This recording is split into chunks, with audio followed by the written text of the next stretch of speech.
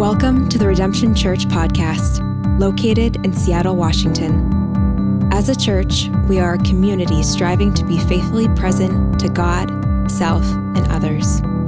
We hope this is an encouragement to you in your life, no matter where you are. Thanks for joining us.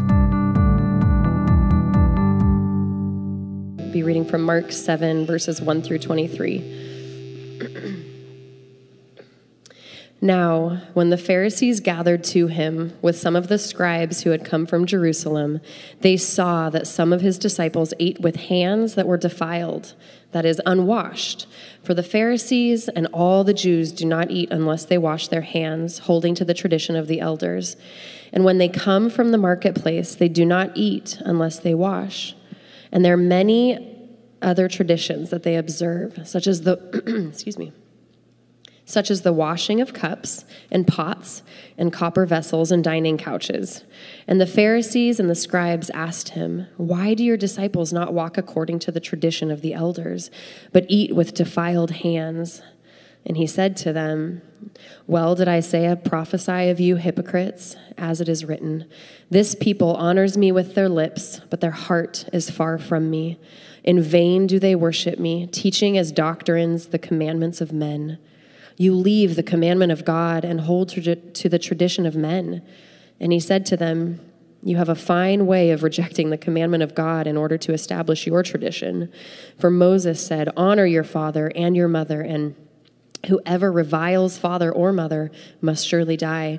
But you say, if a man tells his father or mother, 'Whatever you would have gained from me is Corban,' that is given to God, then you no longer permit him to do anything for his father or mother, thus making void the word of God by your tradition that you have handed down.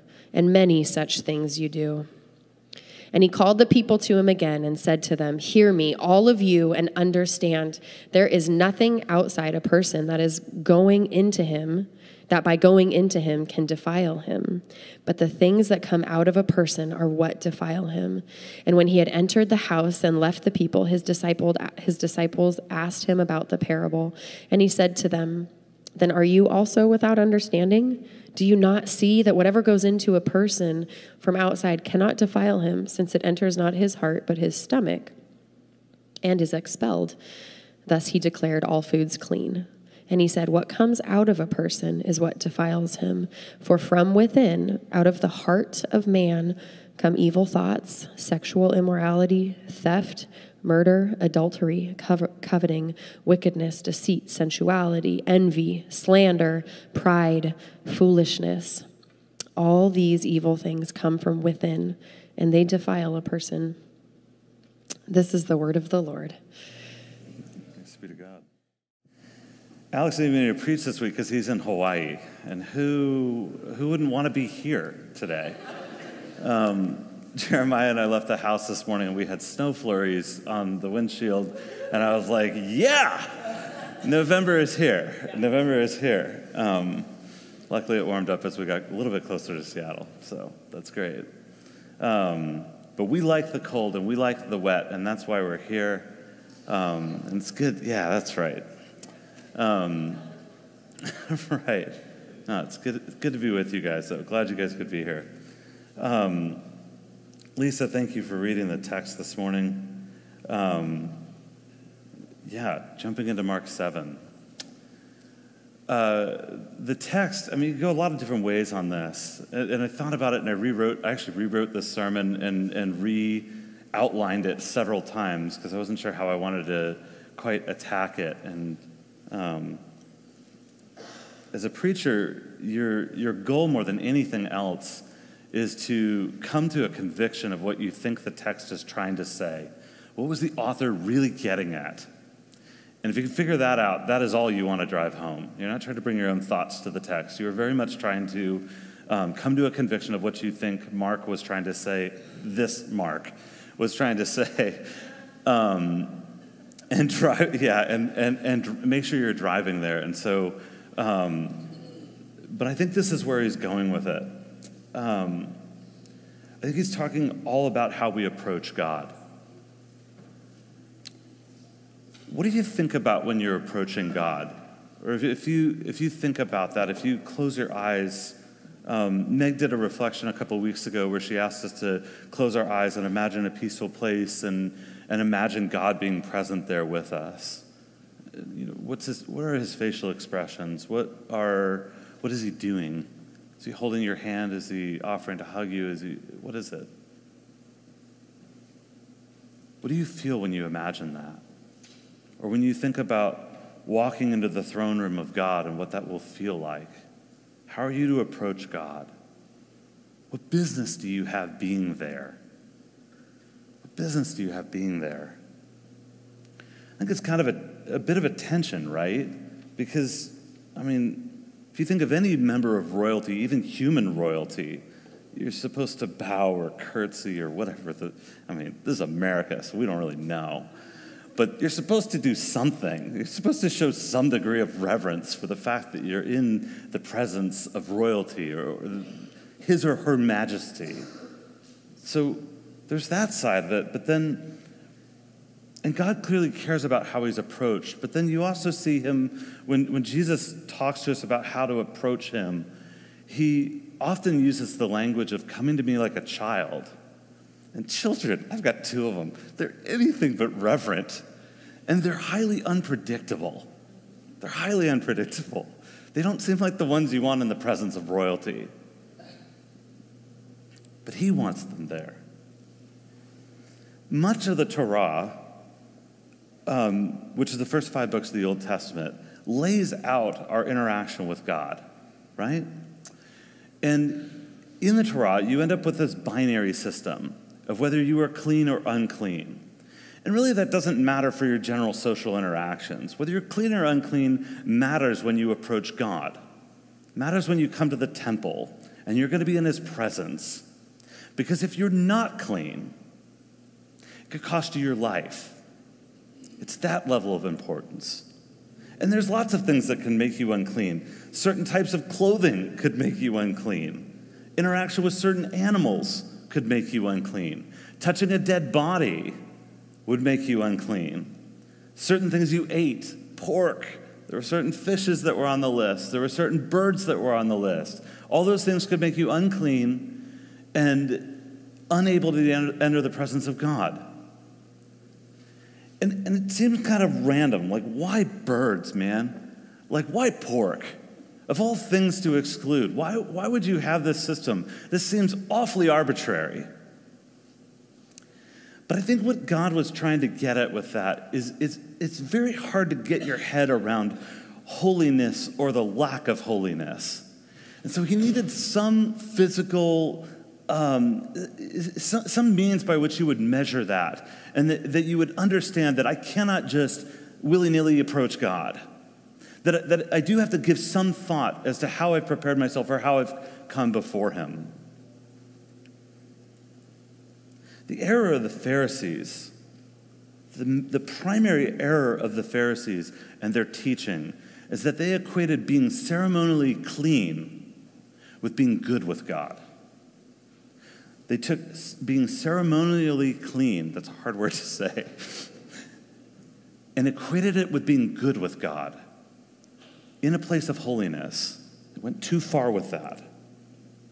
This morning I want to walk through Mark 7, the first part of it, the first 23 verses. And I want to walk through it under 3 headings. One is how we naturally approach God. The second is the problem with that approach. And the third is the solution to all of that. It's how God approaches us. So first heading, first 5 verses, how we naturally approach God. It says this in verse 1.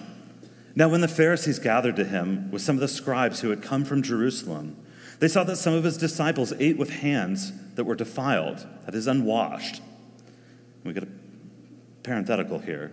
For the Pharisees and all the Jews do not eat unless they wash their hands properly, holding to the tradition of the elders. And when they come to the marketplace, they do not eat unless they wash. And there are many other traditions that they observe, such as the washing of cups and pots and copper vessels and dining couches. And the Pharisees and the scribes asked him, why do your disciples not walk according to the tradition of elders, but eat with defiled hands? the Pharisees they don't show up super often at this point. They spend a lot of time in Mark 2 and a little bit in Mark 3. And look at the interactions that Jesus has had with them so far. In Mark 2:16, the Pharisees show up and they call Jesus out for dining with sinners. They don't like that. They don't like who he's associating with. Then 2 verses later, they're asking, hey, why don't your disciples fast? All the other rabbis, their disciples fast. All of our people, they do this. Why don't you do that?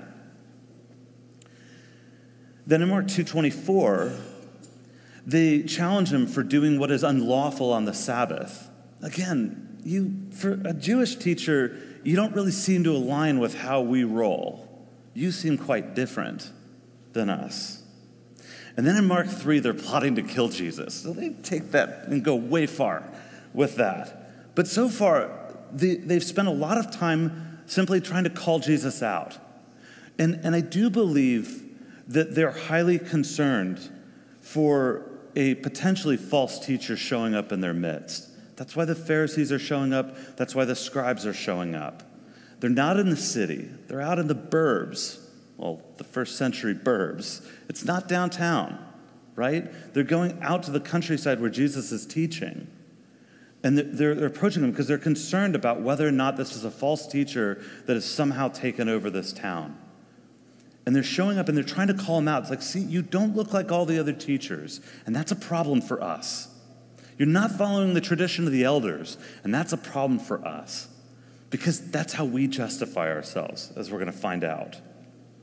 They're looking to expose him, namely for his disregard of the law. And they think they've got him here. They think they've got him here. And not because they're the health department and they've not washed their hands. But there's like, this is a perfect example of you not following the tradition of the elders. It's a problem for them. The Pharisees were well-respected leaders in their community. They're known as teachers of the law. They're the ones who have this dialed, in theory, better than anyone else. And so people would go to them for interpretation and for understanding. What do we do with this? How do we adhere to these different things? Again, in their minds, they're good with God. They live in such a way. I mean, if you look at, I didn't write it down here, but like the interaction with the religious lawyer around the Good Samaritan, what's the first thing he thinks he's done? Well, I've obeyed all of these. I've obeyed all the commandments. How do they know that they can say something like that? Well, they know it because they've built a system. They've built a system where there's rules. So the Torah has 613 laws. I mean, it's really better translated the instruction, but we call it the law because there's 613 laws that are in there. And what they would do, some of you know this, they would build teaching around that would put additional rules around it so you didn't get too close to potentially breaking one of the laws and being unclean or something like this. But they built all of these layers onto these things. All of these things. And they feel really good about it because of that, God is very manageable. I can dot my I's, I can cross my T's, I know I'm good with God. And the great thing about that is you really don't have to interact with God much. You just have to interact with your tradition. You just have to interact with the religiosity that you've signed into. You can subscribe to and adhere to this system and know you're good with God without actually getting close to him. The point of the law was to cause you to reflect and think. They don't have to reflect and think. They've put all kinds of standards and rules around it so they don't have to. Think about this with like an important relationship in your life. Maybe it's your spouse, maybe it's a close friend. But if I wanted to know if I was close and present in the home, I could set up a rule that would allow me to measure that. That says, if I'm home 4 nights a week for dinner, I am present in the home. And I can look at that and I can measure that. And when my wife goes, hey, we haven't really talked in a while. We haven't really like been close and like had a good conversation or anything like this. I go, oh, we're good. We're good. And you want to know how I know we're good? 4 nights a week. I was home. I was present. I've met the standard, therefore we're good. Even if I'm absent at every other part of the relationship, I've adhered to the rules, and therefore we are good in our relationship. Do you see the problem with that? Do you see the problem with that? It doesn't feel relationally good. It doesn't feel close. There's no intimacy there. It's just a bunch of rules dictating what it is you do or do not do. It's no good. They've got this system. They've managed God. So how's that going? If that's the way that we naturally approach God, we look for means to manage him. What's the problem with that approach? So now on to my second heading, the problem with that approach. They're trying to call the disciples out because they didn't wash their hands. But the law only required that priests wash their hands. It used the term cleansing. They interpreted it as washing one's hands. And that they cleanse themselves prior to entering the temple. As you can see how extreme this has gone. You have a rule that says for a certain group of people, Levitical priests, they must cleanse themselves before going into the temple. And now these guys are washing the insides of pots and their dining couches, and you got to wash when you come back from the market. I mean, they do sound like the county health department. I mean, they've nailed everything for everyone. And they've put all this additional burden on them. Did God ask for that burden? Is that how he asked to be approached? No, not at all. But they've added all this extra stuff on there. The Pharisees, through their tradition of elders, run with all of these rules, and they put all of these extra things on there.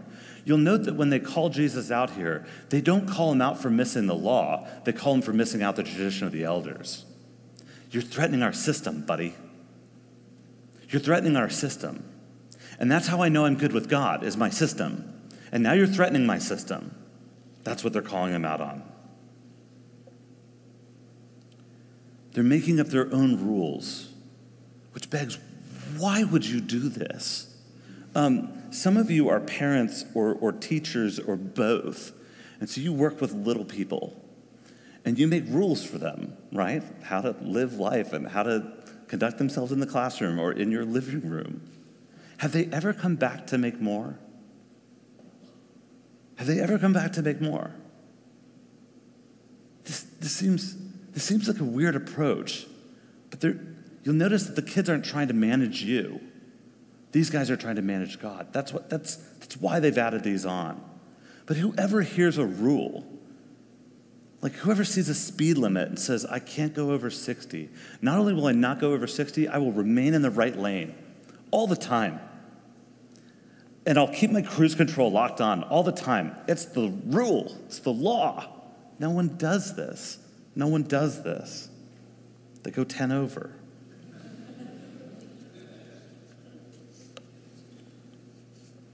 Alex and I were talking about this earlier this week, and he said this when we were chatting, and I was like, I'm going to write that one down. He said, legalism is man's pithy attempt at the holiness of God. Legalism is man's pithy attempt at the holiness of God. I think he's got that exactly right. The problem with the approach that the Pharisees were on is that they were attempting to mark themselves holy by their own action, rather than using the law as it was intended to do, which was to show you that you couldn't do it on your own, that you couldn't figure it out on your own.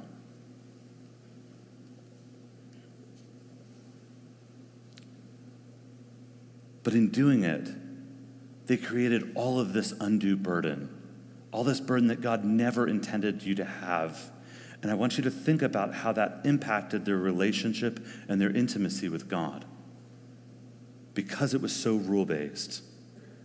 Folks, we were intended to find rest in God, not burden. I want you to think about your Christian experience with discipleship. This is where we can really reflect as a church, right?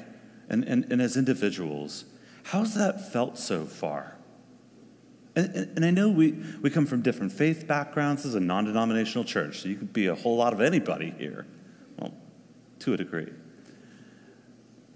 So you have different faith backgrounds, you have different experiences with the church. How many of you does it feel more like a burden than rest, if you're being honest with yourself?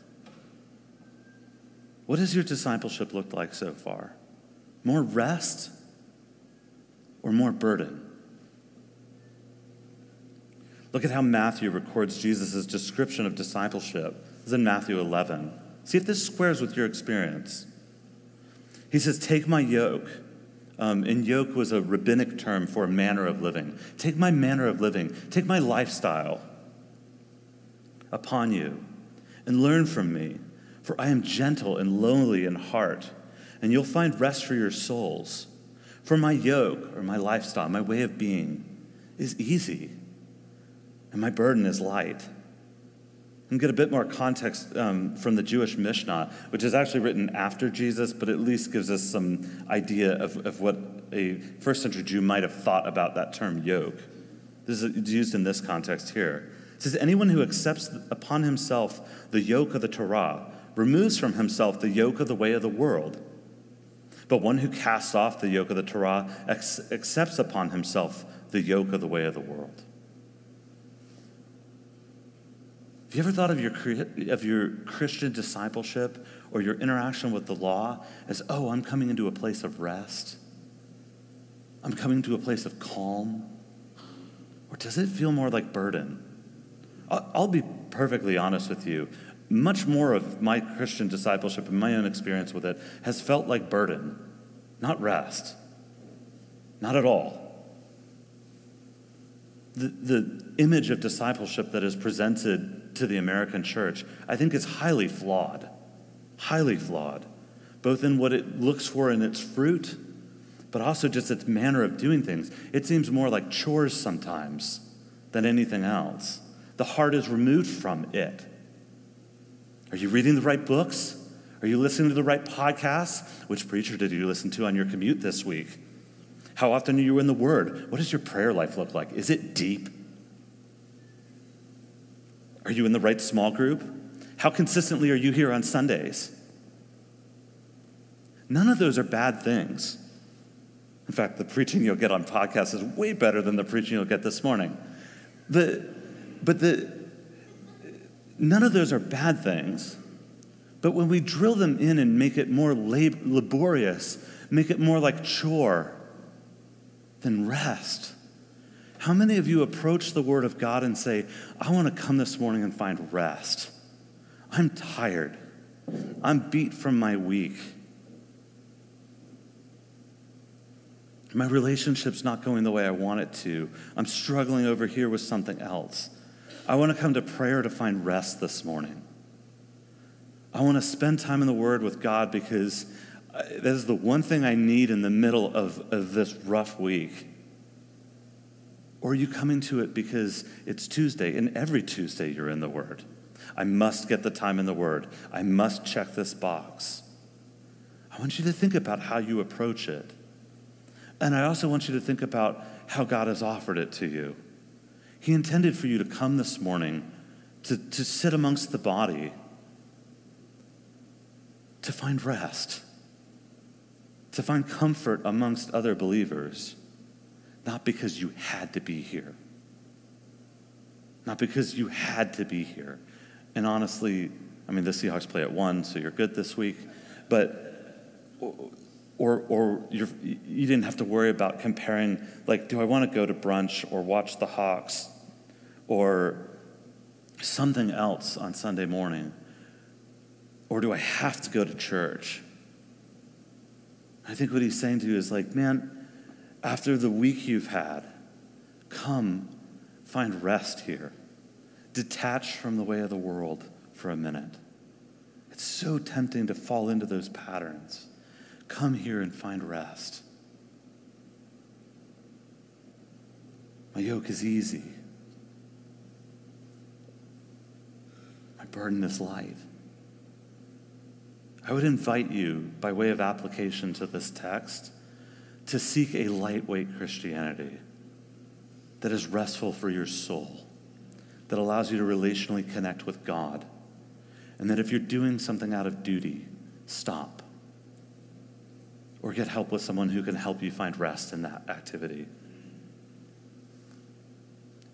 If you look into the history of the church, the spiritual disciplines that we have recorded, like silence and solitude, it's not necessarily recorded in Scripture. The point of those disciplines is they were finding them working for the early church. So they recorded them. So you should do this. There's a discipline of this. There's a discipline of this.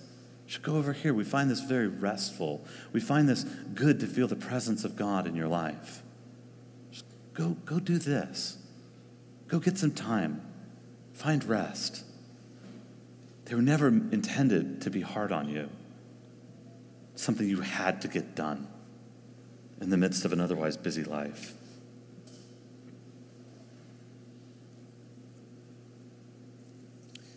To go back to your tight relationship, whether that was a marriage or anything else, if you think of the activities that you do in your marriage and they come off as laborious and a burden, you're probably doing it wrong. And it's probably symptomatic of something deeper about how you look at the relationship. And I'll just say, as your pastor, would you reach out and email me or something if you're struggling to connect with God, if you're tired, if it feels more like work than anything else? I would love to do it with you. I would love for you to find rest in Him, not burden, not extra labor, but rest. Lots of people in this church that would love to walk through your faith walk with you and be alongside you so that you can find that rest as you were intended to find.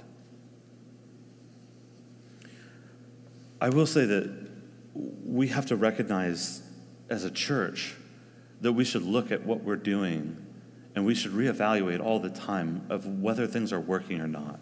You'll notice our small group model has shifted twice in the last 2 years. That's why. Because we looked at what it was 2 years ago, and we said, we have, I think, one really healthy group.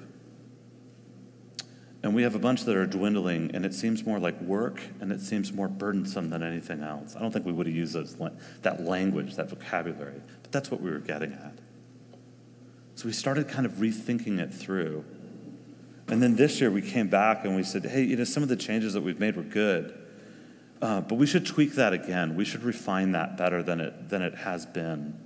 Because we realized that it was way easier to connect in this model, but maybe people weren't getting the time in the spiritual disciplines. They weren't growing from a spiritual formation aspect in the way that we were hoping that they might through that. So let's redo it. Let's just draw a pretty graphic and rethink how we approach this. But we should always be thinking about that as a church. And I would encourage you too, as one of your pastors,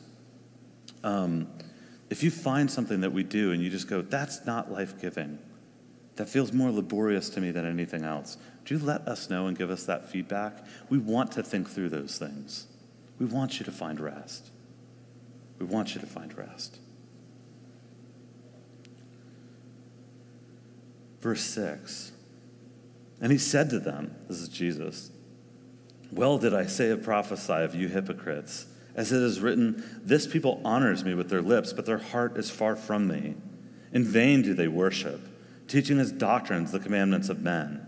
You leave the commandment of God and hold to the tradition of men. I love Jesus. Jesus shoots, well, of course I love Jesus, but Jesus shoots real straight here. I love the term that he uses. He calls them hypocrites. And we have hypocrite, that's a common English word. It comes from the Greek, right? Common English words. You know what a hypocrite is, right? But it had more meaning in their context, I think. And you got to know a bit of the history of the word and a little bit of the root of the word. Does anybody know what a hypocrite was in Greek culture? A couple of you? They were actors. Yeah, it's the term that you use for a Greek actor. Very good, Sam. Way to go. It was an acting term. It came from the theater. And so it was for people that would put on masks and be someone different than who they actually are. Oh yeah, well that's an actor. That makes total sense. But But the other thing to think about when you think of a hypocrite or you think of an actor is an actor doesn't just act on his own. He needs an audience. He needs an audience. He needs someone to observe this shift that he's making. These guys, the Pharisees, had convinced themselves and everyone else around them that they were nailing it, that they were meeting and exceeding the standards of God. They were nailing this. But Jesus saw right through it. Not only does he call them hypocrites, he quotes Isaiah. He is not fooled here. He quotes Isaiah. Listen to his assessment. They honor me with their lips, but their heart is far from me. They fooled everyone around here to think that they are somehow close to God, but they're full of it. They're not close to me. You leave the commandment of God and you hold your own traditions. You've built this system. You've built this religious system. And you're demanding that everyone meets that system at the negation of what I've actually asked you to do, of the actual means to approach God that I've set up for you. They weren't concerned about their relationship with God. They were concerned about the appearance of their relationship with God. Because remember, a hypocrite is concerned about his audience too, first and foremost. What did people think? They put weight on the bar because they were crappy leaders. They were crappy religious leaders who did not understand how God actually wanted to be approached. And rather than shepherding people towards God and towards his gentleness, the hypocrites deceived people and they led them away to their own teaching. Listen to how Matthew records this. He says, and Jesus went to all the cities. He's summarizing Jesus' ministry here. And Jesus went throughout all the cities and villages, teaching in their synagogues and proclaiming the kingdom of God and healing every disease and every affliction. And when he saw the crowds, he had compassion for them because they were harassed and helpless, like sheep without a shepherd. Jesus looked at all the people in the city that have been living under a rather oppressive religious system, an oppressive religious government, and they were helpless towards it because they didn't build the system. And they were harassed and burdened by the system because they didn't build the system and they weren't welcome in it. They were like sheep without a shepherd because these religious leaders didn't seek to care for and love the sheep as Jesus intended. They came to burden the sheep and to lead them into their own system so that they would look good. What a failed leadership model. What a failed leadership model. May that never be true of us. Sorry. The hearts of the Pharisees were bent towards preserving a false reputation that they had it together, rather than towards their love of God and what he cared about. All right. I'm going to get into Corbin. If you know what Corbin is, I'm going to be super impressed, Sam. This is always the one in seminary that blew everybody's hook. Whoa, did not see that coming. I just read past this one. But Jesus, I do think Jesus genuinely cares about the Pharisees. He's not just beating these guys up. He is trying to help them see. He is right to be frustrated with them, but he is trying to help them see. So he's going to give them a case study that might help them better get an image of what it is that they're actually doing. And he's going to go into this thing about honoring your parents. Awesome. Here we go. This is what we have. Verse 9, and I promise we're going to move quickly. Don't worry. Don't get afraid. I will not go super long today. And he said this to them, you have a fine way of rejecting the commandment of God in order to establish your tradition. For Moses said, honor your father and mother, and whoever reviles father or mother must surely die. But you say, if a man tells his father or mother, whatever you have gained from me is Corban, that is given to God, then you no longer permit him to do anything for his father or mother, thus making void the word of God by your tradition that you've handed down, and many such things you do. Since Sam didn't know what Corban was, I'm kidding. I'm sorry. I didn't either. This is okay. Corban was this practice of pledging money and setting. Corban in the Hebrew means to be set aside. That's why parents, like the Bowers, named their son Corban. That's a perfectly acceptable name. And there's also a university in Salem, Oregon, named Corban. It's not a bad thing. If this was just about like religious hypocrisy, you wouldn't name your school or your son that. Okay, it's a fine term. Just wanted to give you that caveat. But what they would do is mom and dad grow old. And this is pre-FDR, pre-New Deal, and therefore pre-Social Security. And so if you get to your old age, hopefully you took care of your kids and hopefully that relationship was all right because your offspring was your retirement system. That was your means of support when you could no longer work. They would take care of you. Mom and dad would move back in. Some of you have experienced the dream that is. That might be. But this was how it was handled, right? So mom and dad would come to you and go, hey, we could use a few bucks, shekels. We could use a few shekels. And you go, well, oy vey, I've already promised it in Corban. I've already pledged it to the temple for God's use. It has been Corban set aside for divine use. I would help you if I could, but I can't because I've already made this pledge. And so what these folks would do, what these kids would do, they were people my age, they would make sure that they had made a pledge to the temple before their parents got too old and needed to ask about what they were doing with their money. And because everything was pledged out, couldn't help your parents. Sorry, mom, dad, they'd still hold on to the money because it's just a pledge. But I can't do anything with that. I've already, promised the local rabbi that, that temple's going to get a new interior wall, that I'm taking care of this. And then mom and dad would die, which inevitably happens.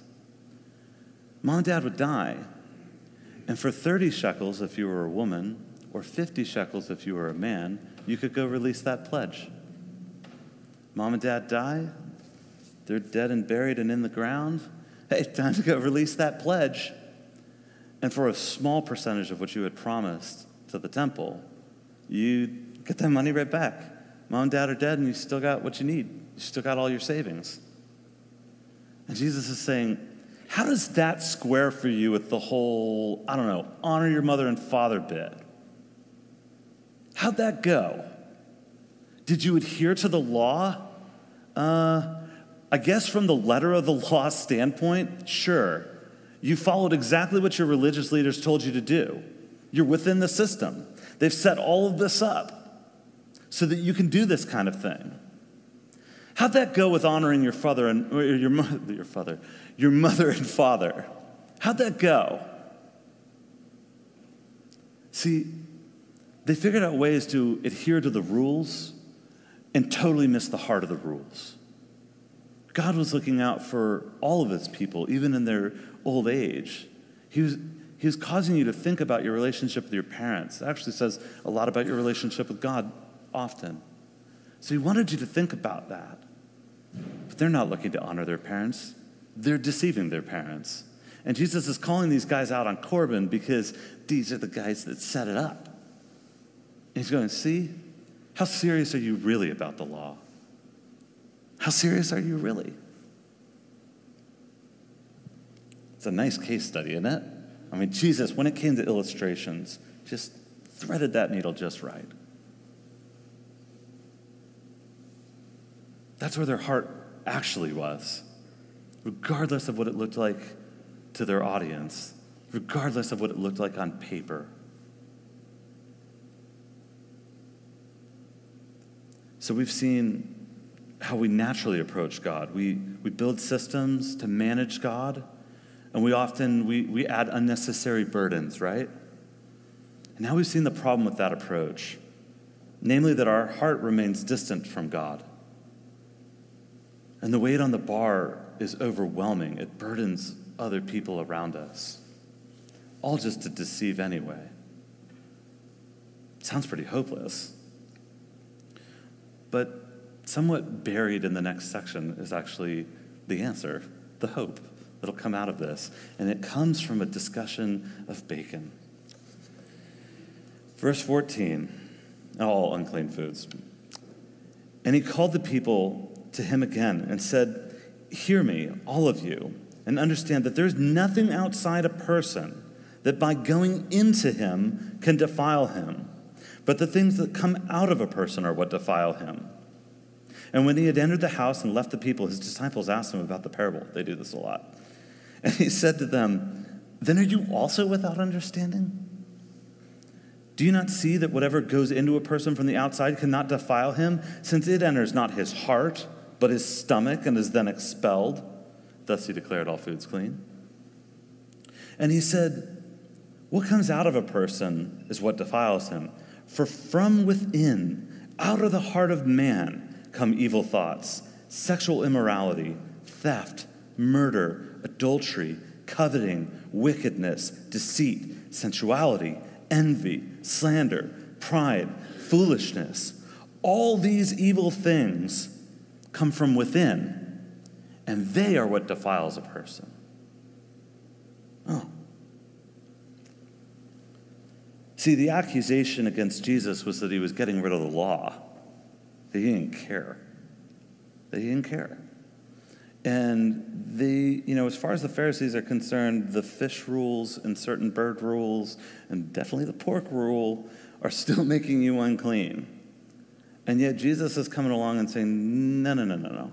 Now, what defiles you, what really makes you unclean, in the sense that I mean it, what makes you unclean in your approach to God is what is coming from within your heart.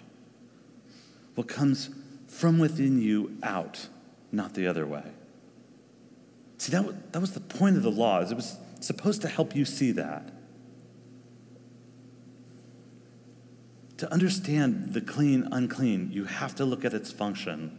It's all about how you approach God. It's all about whether you can be in his presence. But there's a shift that happens here. Why could Jesus then flatly dismiss something that is clearly written in the Torah, that's clearly in Leviticus, that you cannot do the pork? No pork. Why couldn't he go against that?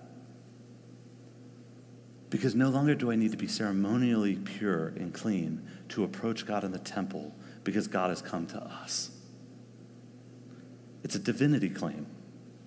This is a divinity claim.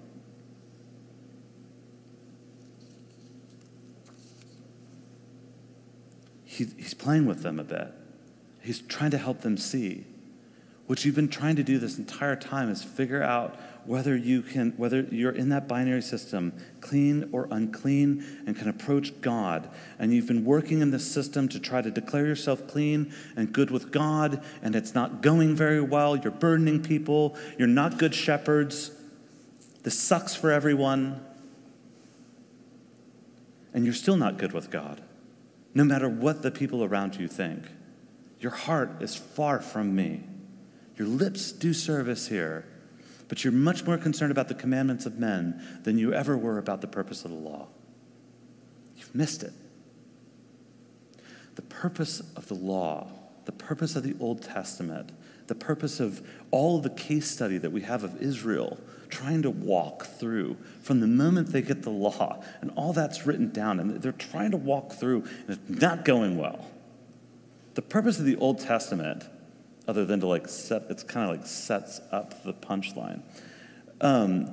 It's setting everything up, but it's helping you understand that even if you have all of the means by which, all of the understanding by which that you could be good with God, that you never will actually be good with God on your own power. It's a temporary system that's set up. That's why they have Yom Kippur, right? Once a year, we can somehow become good with God. And then tomorrow we're going to need it again. And we'll wait another 364 days until we get there, right? or wait another year. Then we'll be good with God again. But God's looking down and he's saying, no, you're going to need something better than that. You're going to need a better shepherd who comes to show people God's rest, who comes to release the burden of religious expression and say, if you feel burdened or overwhelmed from this, come into my rest. Come into my rest. And what is the impression that you have of Jesus through all of Mark so far? He's super gentle. He's super welcoming. He's super willing to bring people in. He's also super honest with people. See, Jesus is the anti-hypocrite. Jesus is the anti-hypocrite. Because before Jesus, we can be fully known. There's no mask there. There's no mask left. He encourages you to walk in the light as he is in the light, right? Because you don't have to put on a performance of who you are. You don't have to try to convince others that you are somehow got it nailed and got everything figured out. Because with Jesus, he calls us into a life of response of him having everything figured out. Because he's offered himself as a substitute. Because he comes and he lives life with us. He goes through the experience of needing rest. He goes through the experience of showing us the healing nature of spiritual disciplines, showing us what it is to connect with the Father in a healthy way and to find actual intimacy with his Father. And he does it without sin, so that the sacrifice that was needed in the temple, so that we could approach God on Yom Kippur, on the Day of Atonement, that he would act as his sacrifice, so that God could dwell within us. It's really beautiful if you think about how well Jesus fulfills the law and fulfills the thread of the Old Testament. It's beautiful.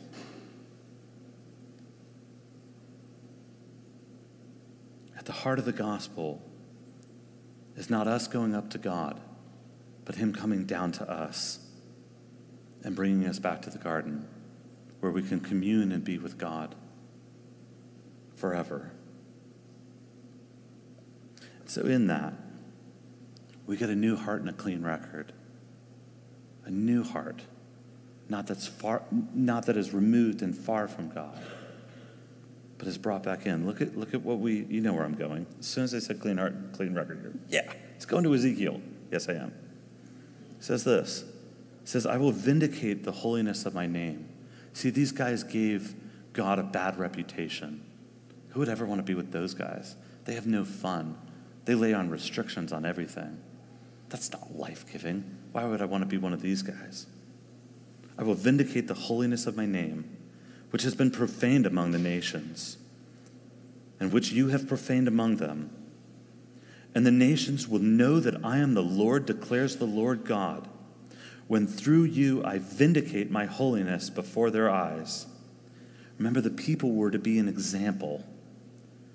If only Israel could live according to the law, they would be a blessing amongst the nations. Everyone would want to know something of God if only they modeled what he wanted them to model.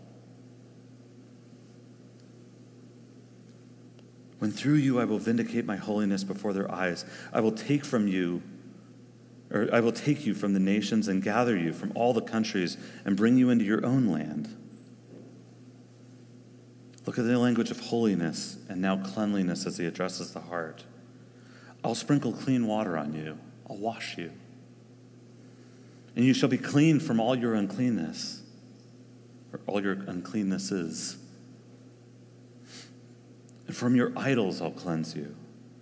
And I'll give you a new heart, and a new spirit I will put within you. And I will remove the heart of stone from your flesh, and I'll give you a heart of flesh. And I'll put my spirit within you and cause you to walk in my statutes and be careful to obey my rules.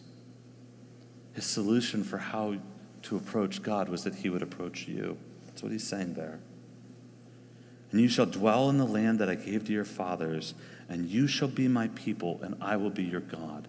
That language is meant to drive you back to the Garden of Eden.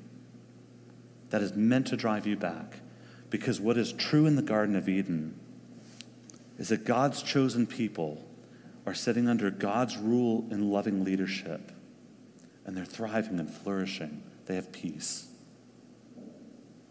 And what he's saying is that you've not been able to get back there on your own, but that's where I'm bringing you back.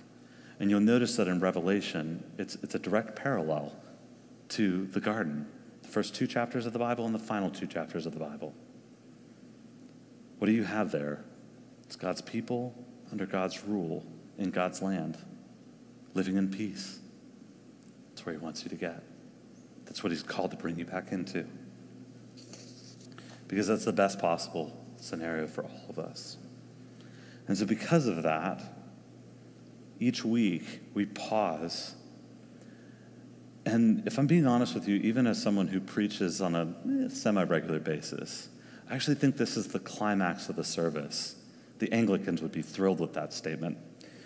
I think this is the climax of the service. When we come and we take the broken body of Christ and we dip it in the wine or the juice to represent his shed blood for us. Because this is the means by which we can approach him. This is the means by which he can be with us. The means by which an unholy, unclean people otherwise could be in the loving presence of God. The means of returning to the garden is through the shed blood and the broken body that invites you back in, the perfect sacrifice that would allow you to approach and dwell with God forever.